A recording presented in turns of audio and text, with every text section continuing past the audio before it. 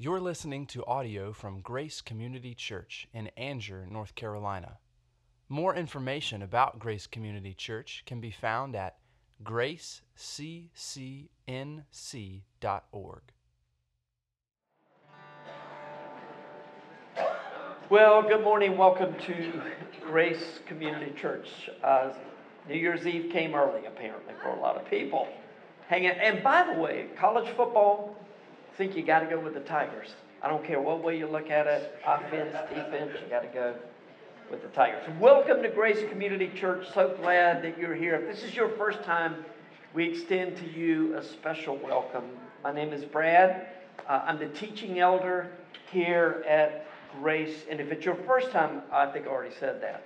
It's going to be one of those days. I've got a couple of prayer requests for you. Jim Acock, I talked with Joy on the way over, doing extremely well. Was supposed to come home Thursday. Now looks like he's going to come home Tuesday, day after tomorrow. So 93 years old. They can't believe it. We have no trouble believing it, that he is doing as well as he is with the surgery and repaired, or a new hip, I suppose, and heading home soon. So pray that they'll be able to come on home. I know they'd like to. And then my aunt called this morning, my uncle, not married to that aunt, but another set, Roy B. Talley, is in the hospital with pneumonia, and he's elderly and not been in good health lately. So just pray for him. Believer, loves the Lord, got pneumonia, and it must run in the family. I've had pneumonia as well. Yesterday, horrible coughing fits. I'm not contagious, so if we shaking hands, don't worry about it. But if I have a really bad coughing fit today, Mike Church, if you would, just come on up and read the notes. They're pretty. I think you'll do okay. Either that or send Parker up. Well, December 29th, 2019. Does this feel more like the end of a decade or just the space between Christmas and New Year's? Now look, I love the space between Christmas and New Year's. I think most of you do too. It just feels a little more relaxed. Everything is kind of on slow speed. And it's just a time to enjoy family, and extra time to do some of the things that you like to do. So whether this feels more like the end of a decade, the beginning of a new, or just kind of the space between Christmas and New Year's may depend on whether you are a big picture person or a detail person. It may not be necessarily aligned as you would expect. Your big picture, oh yeah, no, not necessarily.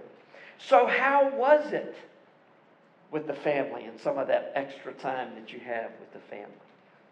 I bet you think your family is the only one with the weird dynamics that just played out this past week. But trust me, it's not the only family. Every family has those dynamics. How do you see yourself, and how were you seen in the course or in the space of the family gatherings? I mean, are you King Tut and Queen Bee, or are you more like Oliver Twist and Cinderella when we first meet them? Have you discovered yet that what other people think of you can stay with you for the rest of your years? Parents, we talked about this in the parenting class, but I want to say it to the whole group, just as an aside. Be careful with what you say about your children, because you are forming their mental image of who they are, even as you call them lazy or brilliant on both ends of the spectrum. If you're saying, oh, that's always the one that whines, or that's the one that gets out of work, this, that, and the other, if you're constantly saying that, especially in front of them, but even behind their backs, you're forming those mental images that they are going to carry with them the rest of their lives. Have high expectations for your children and extend grace. Or as Linda used to say, my first wife, who is now with the Lord, it's better to just hold a golden crown over their heads and help them to grow into it. That's a beautiful way for us to raise our children. Well, in a sense, the text today is going to be the Lord holding a beautiful crown over our heads. And He's saying, and I'm going to help you grow into it. Over the next 4 weeks on Sunday mornings, we're going to transition from 2019 to 2020 with this mini-series titled, The More Things Change, the More Jesus Stays the Same. Here's the schedule. Today, we're going to talk about identity, who we are in Christ. And it's going to be this message or the truth that we hear today in 1 Peter chapter 1, verses 1 to 12, that will set the stage for everything else. Next week, we'll think about responsibility. And this is quite a responsibility. Be ye holy as I am holy. It's said in the Old Testament, couldn't do it then. Said in the New Testament, only done with Christ through us, making us holy. But we do have responsibility to give energy toward living a godly and righteous life. 3, formation, thinking, speaking, and living biblically. We have come so far from talking like script, using biblical language in our conversations with one another, because we are afraid somebody will be listening. We don't want to offend them. We don't say things to the world. I remember maybe 20 years ago, the big thing in evangelical churches was, don't use Christianese. Lost people can't understand. That's not our primary responsibility. Of course, we want to give thought. 1 Corinthians 14 tells us to give thought to how we speak with one another. We don't want to put barriers between people and the cross. At the same time, we need to think, speak, and live biblically. We'll talk about that in 2 weeks. And then finally, mission. Faithfulness in life and witness. 1 Peter 3, 8 to 22. As you can see, we're going to spend a lot of time in 1 Peter, which is one of my favorite books of the Bible. But I think that about a lot of books of the Bible. I guess that's better than saying, well, I don't really like that book of the Bible all that much. The key to enjoying Scripture, sometimes it seems, is to just slow down, absorb it, take it in. We'll do that a little bit with the text today. And then obey what you learn, of course. The good news this week and always is that we are not required to live this life in our own strength. In fact, we cannot live it in our own strength, but in Jesus' strength and the power of the Holy Spirit according to the Father's plan. So, identity with Christ or union with Christ, that is our text in 1 Peter 1, 1 to 12. We're going to read all 12 verses, and I have a challenge for those of you who are in grades 3 through 5. 3rd grade through 5th grade. Are you listening? Because here's the challenge. Now, we've just come through the Advent season, right? And we had 4 themes in the Advent season. Hope, peace, joy, and love. I want you to count up in this text as we read through all the times that you see those 4 words. Hope, peace, joy, and love. We're going to also count rejoice because that's close enough to joy, right? It's talking about joy. Parents, you can help, but only 3rd to 5th grade can answer when I ask the question after we read the text and pray. I started to think about counting up grace and mercy and faithfulness and faith and believe. Well, we'd be here all day trying to count all of these words. This text is loaded with themes about God's goodness to us and what that means for us as believers. I'll be reading from the English Standard Version. It is our custom to stand as the scriptures being read, so if you would please rise for the reading of God's word. Peter, an apostle of Jesus Christ, to those who are elect exiles of the dispersion in Pontus, Galatia, Cappadocia, Asia, Bithynia. He's going in a circle. All of these places where there are churches in all of these regions in what is modern-day Turkey. This is the probably the direction he expects this letter to be read in all of these churches. According, verse 2, according to the foreknowledge of God. So elect exiles, according to the foreknowledge of God the Father, in the sanctification of the Spirit, for obedience to Jesus Christ, and for sprinkling with his blood. May grace and peace be multiplied to you. Blessed be the God and Father of our Lord Jesus Christ. According to his great mercy, he has caused us to be born again to a living hope through the resurrection of Jesus Christ from the dead, to an inheritance that is imperishable, undefiled, and unfading, kept in heaven for you, who by God's power are being guarded through faith for a salvation ready to be revealed in the last time. In this you rejoice, though now for a little while, if necessary, you have been grieved by various trials, so that the tested genuineness of your faith, more precious than gold that perishes, though it is tested by fire, may be found to result in praise and glory and honor at the revelation of Jesus Christ. Though you have not seen him, you love him. Though you do not now see him, you believe in him and rejoice with joy that is inexpressible and filled with glory, obtaining the outcome of your faith, the salvation of your souls. Concerning this salvation, the prophets who prophesied about the grace that was to be yours searched and inquired carefully, inquiring what person or time the Spirit of Christ in them was indicating when he predicted the sufferings of Christ and the subsequent glories.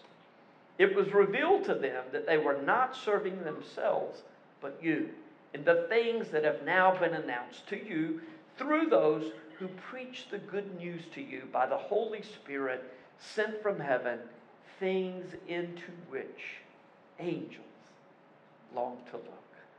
The word of God for the people of God. Father, thank you for this wonderful truth that is our privilege to absorb, engage, believe, and live. The things into which angels long to look are ours as a gift. So open our hearts and fill them full with Jesus, in whose name we pray. Amen. Thank you. Be seated. All right, 3rd through 5th graders. Does anybody have a count? How many times hope, peace, joy, rejoice, and love? Anybody? Adults? Huh? 6. That's right. 6. Yes, I counted the first time. I got 7. Then I counted again. I got 6. I asked Miss Allison to count. She said 6. I'm like, I'm going with 6. That's it.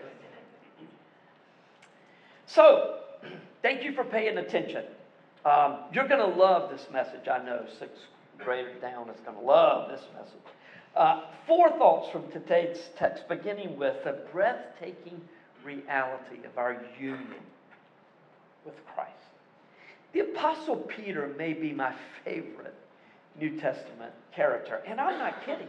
Even though many consider Peter to be impulsive and brash and unstable, for which there is some evidence, he's also humble and passionate in the right ways and full of joy in Christ. When you think about Peter, old Peter got out of the boat, he started looking at the waves. Man, that's not what the rest of the apostles thought. They were like, he walked on water. I wish I had done that. I wish I had been the one to ask the Lord if I could come to him. So he was rash, but he was passionate, like I say, in the right ways and full of joy in Christ. I think Peter is also a great teacher, which is evident in the very first verses of the letter that he wrote to these several churches in what is modern-day Turkey. You can sense Peter's passion for Jesus and his deep desire to instruct his brothers and sisters in Christ. When Peter addresses his readers as an apostle, he's indicating something of great importance. Now, later in chapter 5, he's going to address, or chapter 4, I believe it is, somewhere in there, 4 and 5. He's going to address the elders of the churches as a fellow elder. Think about that. Here's a man who was given the keys to the kingdom by Jesus. I got no problems with that language. I've got no problems with Peter being the rock on which the church is built. Not in the way the Roman Catholics think about it. But Jesus, when he said, "You are the rock on which the church is built," every time the gospel went to a new group of people, who was there? Peter. Jews at Pentecost, Samaritans, Philip preached the word, they were baptized, but they didn't receive the Holy Spirit until Peter and John came, affirmed the gospel message, laid hands on them. Gentiles, Cornelius, Peter was there every step of the way, and yet he refers to himself as a fellow elder. Well, he begins this letter saying, "I am an apostle of Jesus Christ." Here's what Thomas Schreiner says about what Peter was indicating. He says, as an apostle, he was an authoritative messenger and interpreter of the gospel. This is really important for understanding how Scripture works. Dan and Tricia Clemens are here this morning. They taught at South Wake Bible Institute this past. Several of you took the class on counseling. We're so grateful for your ministry, not only to the church at Triangle Community, but also to all the churches in the area where you have done such a great service for counseling for the Lord. I'm going to be teaching a class in the spring on the Gospels. And one of the first things that we're going to learn is that it's impossible to understand the Gospels without the epistles. The apostles, those who were with Christ and now are carrying the message, the apostles and prophets in the New Testament, explained what the incarnation and the life and the death and resurrection of Jesus meant, his ascension back to heaven. All of that is explained by the apostles, and we are built on the foundation of the apostles and prophets. The church is what we're told. At the end of chapter 2 in 1 Peter, the apostle Peter does a wonderful job explaining the meaning of the cross. But in these first 2 verses of chapter 1, he explains who we are as those who have been brought into covenant with God, a covenant relationship with God through Jesus' blood. Peter was writing to mostly Gentile audiences, but he uses a lot of languages that would have been familiar to Jewish members of the congregation as well. And he has an expectation that these Gentiles understand what he's talking about when he refers back to the Old Testament. And he calls these Jews and Gentiles alike elect exiles of the dispersion according to the foreknowledge of God the Father and the sanctification of the Spirit, for obedience to Jesus Christ and for sprinkling with his blood. There's a lot in just that little sentence, is there not? It took the church 3 to 4 years to articulate a cohesive, a concise and cohesive doctrine of the Trinity. The Trinity was always there from the time of the New Testament on, but it was only in response to heresy about people's beliefs that Jesus was created and not eternal God, just like the Father and the Spirit. It was only then that the doctrine was articulated as we know it today. 3 persons, 1 essence. But the doctrine of the Trinity, or the truth of the Trinity, was there from the earliest days of the New Testament. Do you see that the way that all 3 members of the Trinity, Father, Son, and Holy Spirit, are intimately involved in our salvation? This is one theologically rich introduction to a letter written to churches. So if the Trinity is a doctrine that is only fully understood in the New Testament, we look back, we see it in the Old Testament, Father, Son, and Spirit, but it's really only understood in view of the cross and of New Testament teaching. If that's true, then salvation in Christ can only be fully understood in the context of the Old Testament teaching, because it's not Old Testament here, New Testament here. The New Testament is a completion of the Old Testament. I always go from my left to right. It'd be better if I go from your left to right, wouldn't it? Here's the Old Testament. It's completed in the New Testament. God's redemptive acts in history are finally complete in Jesus. So when Peter writes that we are elect exiles of the dispersion, you can only understand what he fully knows, what he fully means, if you know Old Testament history, both in Scripture and the history that ran alongside of Scripture, though it's not necessarily written down. When the Jewish nation, God's holy people, sinned, God warned them over and over, and finally he said, I'm going to do what I've been telling you. I'm going to judge you by removing you from your land and spreading you all over the Babylonian Empire, which became the Persian and then the Roman Empire. The people were scattered everywhere. But it was in those places that they had been taken to that the world began to learn about Yahweh, about God, and to understand the ways of God. And it prepared the way for the spread of the gospel beautifully. Now, Peter says to Christ's followers, you are elect exiles. It's not that you're under judgment, but God has scattered you all over the world so that wherever you are and wherever you go, the gospel goes with you. Do not get comfortable in this world. The older I am, the more comfort I desire. The more I want to stay where I am, the more I don't like to go. We can never, as believers, become comfortable in this world. While you are here, though, you will make the ways of God known everywhere. It's a privilege to be an ambassador of Christ and the gospel on this earth. And First Peter was written to a people who were suffering already for their faith, and probably at a little higher level than we suffer right now. But most of the suffering that's written about in the New Testament is not people being martyred for their faith. It was on the way, but most of the suffering they were doing is the same kind that you get. Talk about Jesus too much at work and what's going to happen. At the very least, you're not getting advances. You may not be fired from your job, but you're not moving up. You're not upwardly mobile if you're talking about Christ. So a willingness to suffer for Christ, Peter says over and over in his letter, only increases our witness. Another truth that Peter roots in the Old Testament is listed at the end of verse 2. Our relationship with God is based on sprinkling of Jesus' blood. So, what's he talking about? In the Old Testament, Peter is expecting his readers to think back to Exodus 24, when Moses had given the law, and then the people responded by saying, we will keep all of the law, we'll keep everything in it.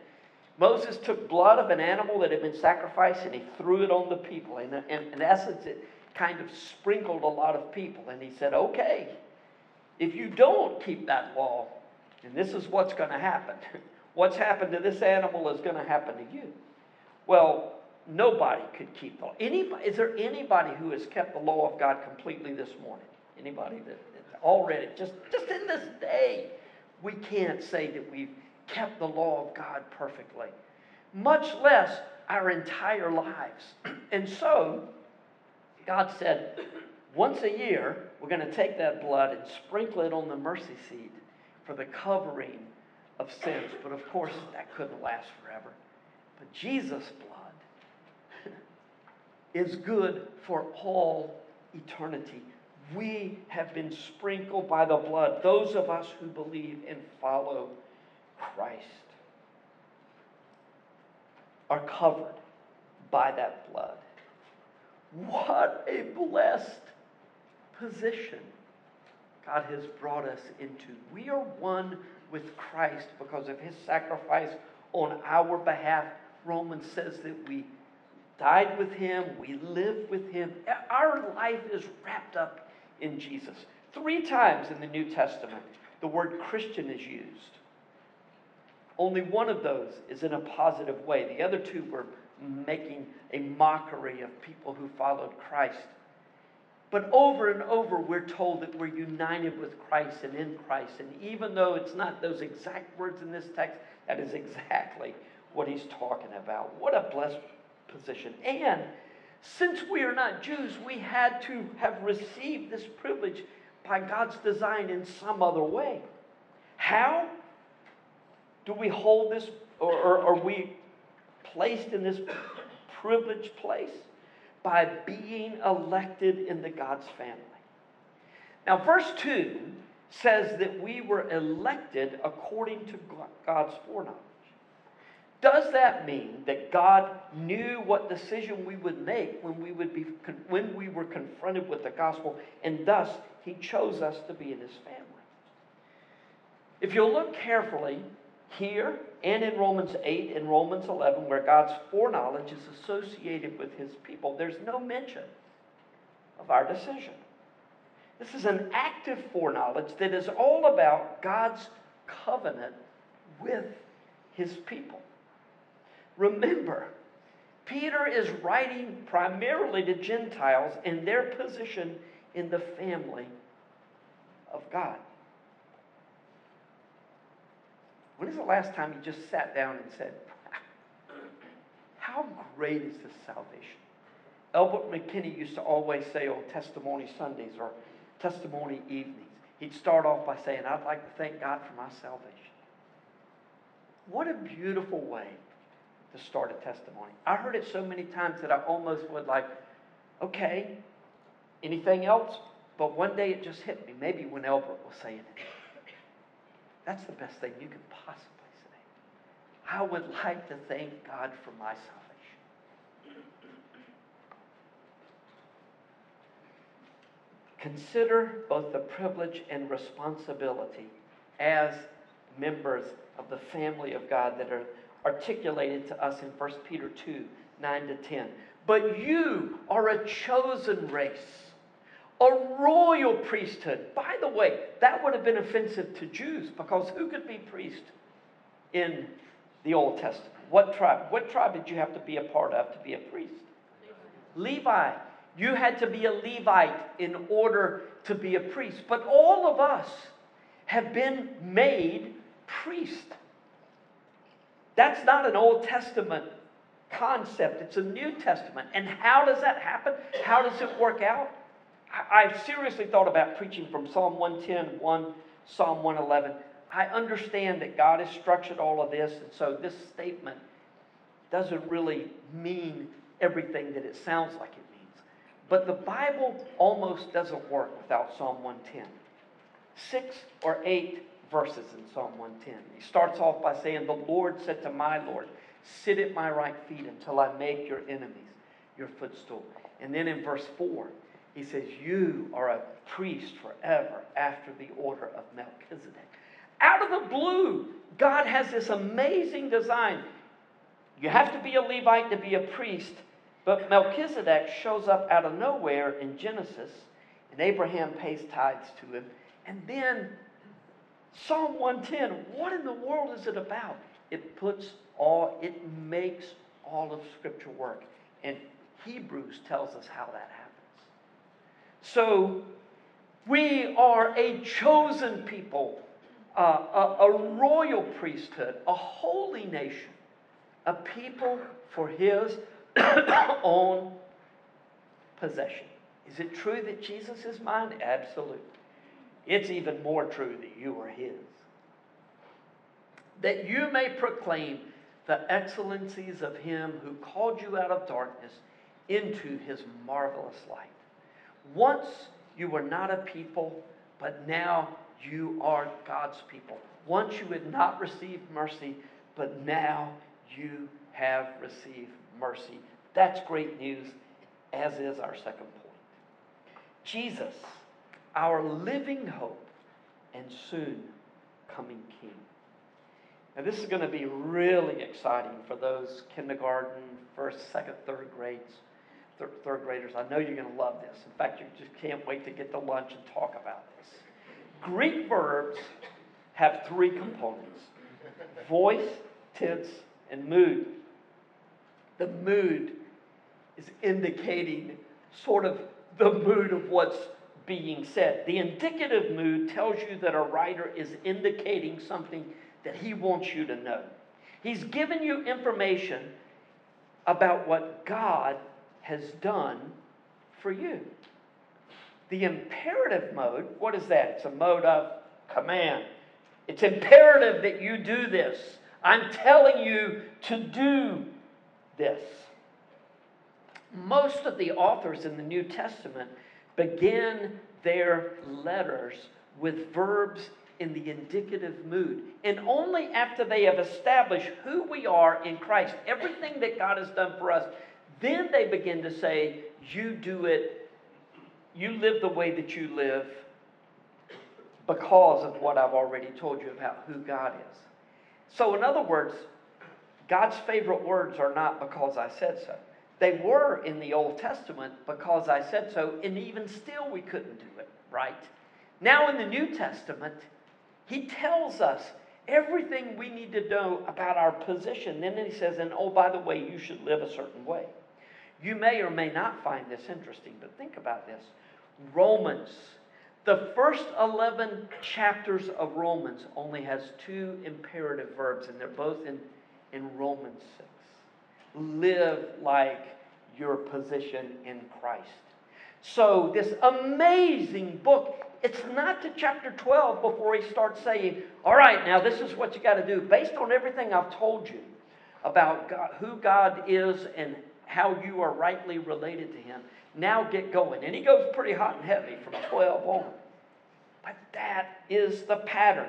In 1 Peter, a much smaller letter than Romans, the imperative verbs begin in the 13th verse of the first chapter. So next week's text and sermon will be a response to today's truth. I want us to absorb the truth about the future, our future, that God wants his children to know. Children who now live in exile. Verses 3 to 5. Once again, just slow down and think about this. Blessed be the God and Father of our Lord Jesus Christ. According to his great mercy, he has caused us to be born again. One of those terms that we don't use a lot today, but it's very big in the New Testament. Caused us to be born again to a living hope. It's not life's hard, then you die, and then it gets good. That's true, it does get good, really good then. But we have a living hope through the resurrection of Jesus Christ from the dead to an inheritance that is imperishable. You have food that is not imperishable in your refrigerator right now. If you don't eat it today, I wouldn't eat it tomorrow. Undefiled. Some of you feel very defiled through abuse or some other horrible thing that's happened to you. Our salvation is undefiled. And it's unfading. It's not going anywhere. It's kept in heaven for you. We're saved already. We know Christ. God is sanctifying us, but our full salvation will be revealed. Who, by God's power, we, by God's power, are being guarded through faith for a salvation ready to be revealed in the last time. But what if I walk away? Well, there are warnings about that in Scripture. But what he's telling us here is not so much you holding on to Jesus. He's holding on to you.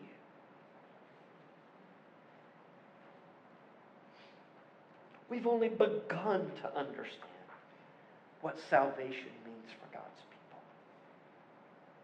And in fact, the more we just immerse ourselves in the world and the culture. That's what he was talking about. You're exiles. Don't get comfortable here. The culture's not going to accept you. Whatever you give, they want more. They don't want you to be in their midst. We want everybody to feel comfortable. We do. We want to feel comfortable ourselves. And God says to us, don't be comfortable. You don't belong there. But the day is coming where it all will be revealed, and it's way better than you could ever hope or ask.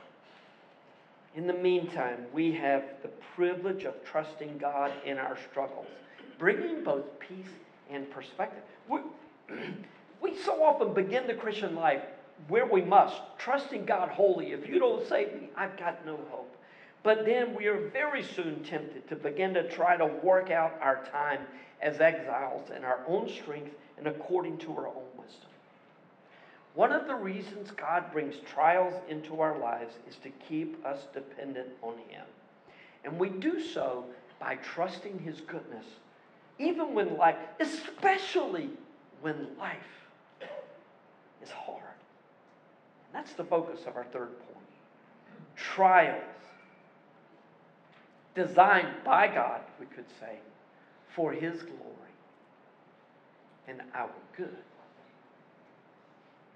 What areas of your life are trouble for you, even to the point of being sources of grief? Look, grief is a beautiful God-given response to deep pain in our lives. And in fact, I'm not worried about you when you grieve over difficulties. I'm worried about you when you just stay on the surface and don't ever grieve. You remember Jesus at Lazarus' tomb crying out not only in sorrow but in anger against sin and death.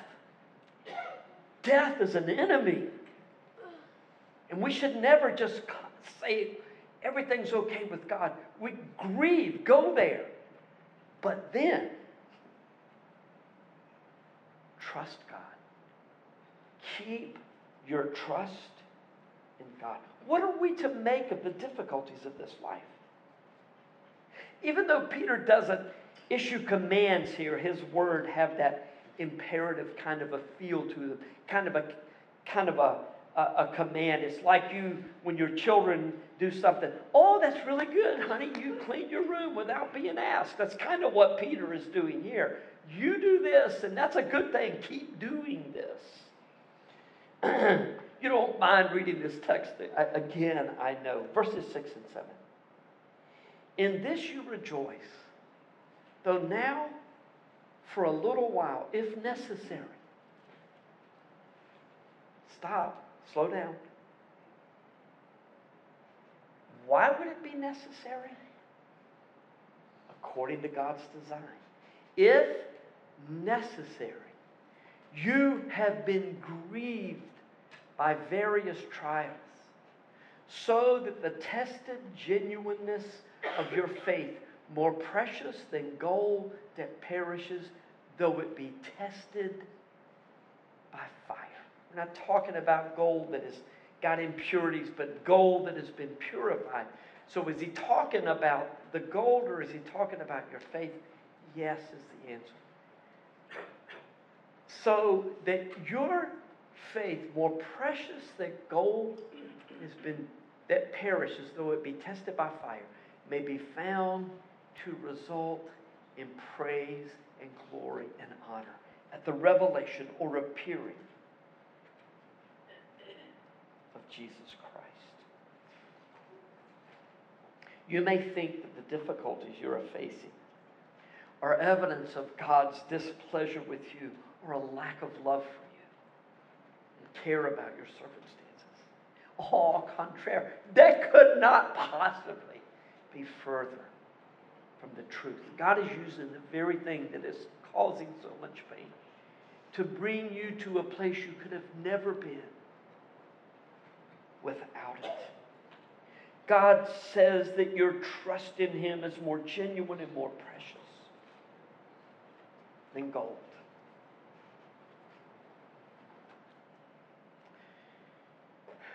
when he returns at the revelation of Jesus Christ, it'll all make sense. Look for his coming at any moment. The early church certainly did, and we are to never let go of our expectation that we will see Jesus today. We may see him today. What does faith look like? Verses 8 and 9 give a pretty good description, reminding us that we can always trust God. And as we do, rather than bemoaning our status as exiles, we will be filled with the joy that cannot be explained and that gives evidence that our relationship with Jesus is genuine. And people see that and they want to know this Jesus. By the way, as we think about all of this, these words, I think my generation, more than the generation that many of you live in, we struggled with doubting our salvation. Am I really saved? Am I truly saved? 1 John 5:1 says, the one who believes, or not only is that the indicative mood, it's also the present tense. And the indication is the one who is continually believing that Jesus is the Christ is born of God. Some of you think back, did I say the right prayer?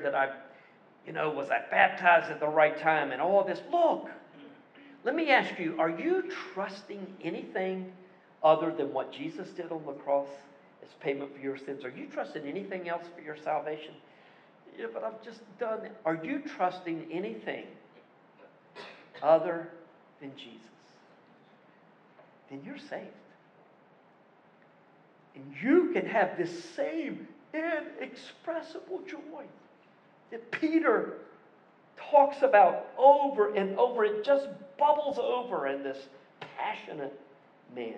We have the privilege of seeing the ongoing benefit of the salvation that God has worked into us, which is going to be fully revealed later. That's good news, and so is the last point. The breathtaking reality of our union with Christ. Wait a minute, that's the first point as well. Exactly. Although I may have connected a few dots for you in this text, you already know most of this, but we need always to be reminded of how great our salvation in Christ is. Speaking of connecting dots, the prophets who spoke of the Messiah's suffering, such as Isaiah and Zechariah and David, couldn't make sense of a suffering servant who was also the Messiah. And they were like, Lord, I know I'm saying what you want me to say, but what is it you're talking about? Who is it you're talking about? This doesn't make sense to me. It was the Spirit of Christ who led them to write about Jesus' betrayal and crucifixion, resurrection. And even though they couldn't understand, they just trusted God in this plan. So with their faithful service and hungry hearts, God gave them some level of understanding about what they were writing, right? Well, verse 12. It was revealed to them that they were serving not themselves, but you in the things that have now been announced to you through those who preach the good news to you by the Holy Spirit sent from heaven, things into which angels long to look. Have you considered that with the knowledge you have of God's ways or with sufferings you're experiencing, not in the same way he's talking about here, but these patterns that keep popping up all through Scripture and all the way in our lives. We see these patterns of God's working all these ways. Have you considered that some of your sufferings may be serving others, not only others who are present now, but future generations? Have you also noticed how often the words suffering and glory are just right next to one another in the New Testament? Over and over and over again. It's only one of the breathtaking mysteries of our relationship with the Creator of the universe, Father, Son, and Holy Spirit. How big a deal is it? Angels desperately want to know. but they can't know. They have no understanding of what it's like to be a hell-bound sinner, to be snatched from destruction. Like Jonathan Edwards talked about, you're hanging by a thread over the pit, and it could snap at any moment. But God rescues us, no matter if we're saved at 6 or 60. He delivers us from that. Do you think we'll have knowledge of hell and heaven? I do. Do you think that enhances our experience in heaven or detracts from it? It enhances it. We have a perfect perspective at that time. The people that we so desperately want to be saved, our hearts will not be thinking like that then. We'll understand not only what we've been saved from, but what we've been saved to. And angels don't get that. How great is this salvation?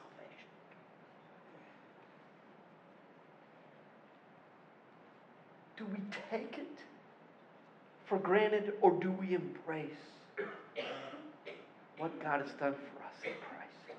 If you do not know Jesus, if some of this is just like, I'm really excited about all this, but I have no idea what you're saying. Just understand this. When we acknowledge our sin before the Lord, as He says we are sinners, not like nobody's perfect, but I'm hanging by a thread. And we cry out, Lord, I confess that I am a sinner. And then also we believe that when Jesus died on the cross, that He took our punishment upon Himself. He took our sins upon Himself. It was a great exchange, our sin for His righteousness. And now, the righteousness of Christ, when we believe, is given to us in the same way that He took our sins upon Himself. So cry out, Lord, I'm a sinner. Please save me. I believe that Jesus died for me. Dear Lord Jesus, save me now. And you will become a child of God. You get all of these blessings that God has designed for His people. What a great God. What a great salvation. Would you stand with me and let's just sing the doxology? Praise God from whom all blessings flow. Praise Him, all creatures here below. Praise Him above, ye heavenly hosts. Praise Father, Son, and Holy Ghost. Amen. If you're here for the first time, you should know that on the last Sunday of the month, we take 2 offerings. We check out how much came in the first offering. Usually we need more than that. No, I'm kidding. I'm kidding. It's for benevolence. We are doing this to help first those in the body of Christ and then those outside the body of Christ. Just one of the ways we say to the world, God loves you. We say to one another, the Lord loves you. He's going to take care of your needs. And it's certainly the way we can say that to the world. So I'm going to pray, and as I pray, the worship team will come, ushers will come, and we'll take that offering that goes to meet the needs of others. That's the only thing it goes for. Father, we are blessed recipients of a salvation that brings inexpressible joy. Maybe because Jesus is the unspeakable gift that was given to us. And the unknowable work of God that has been done in our hearts, knowable to a point, but only to be fully revealed when Jesus comes again, His second advent. We long for Jesus to come. Even so, come quickly, Lord Jesus.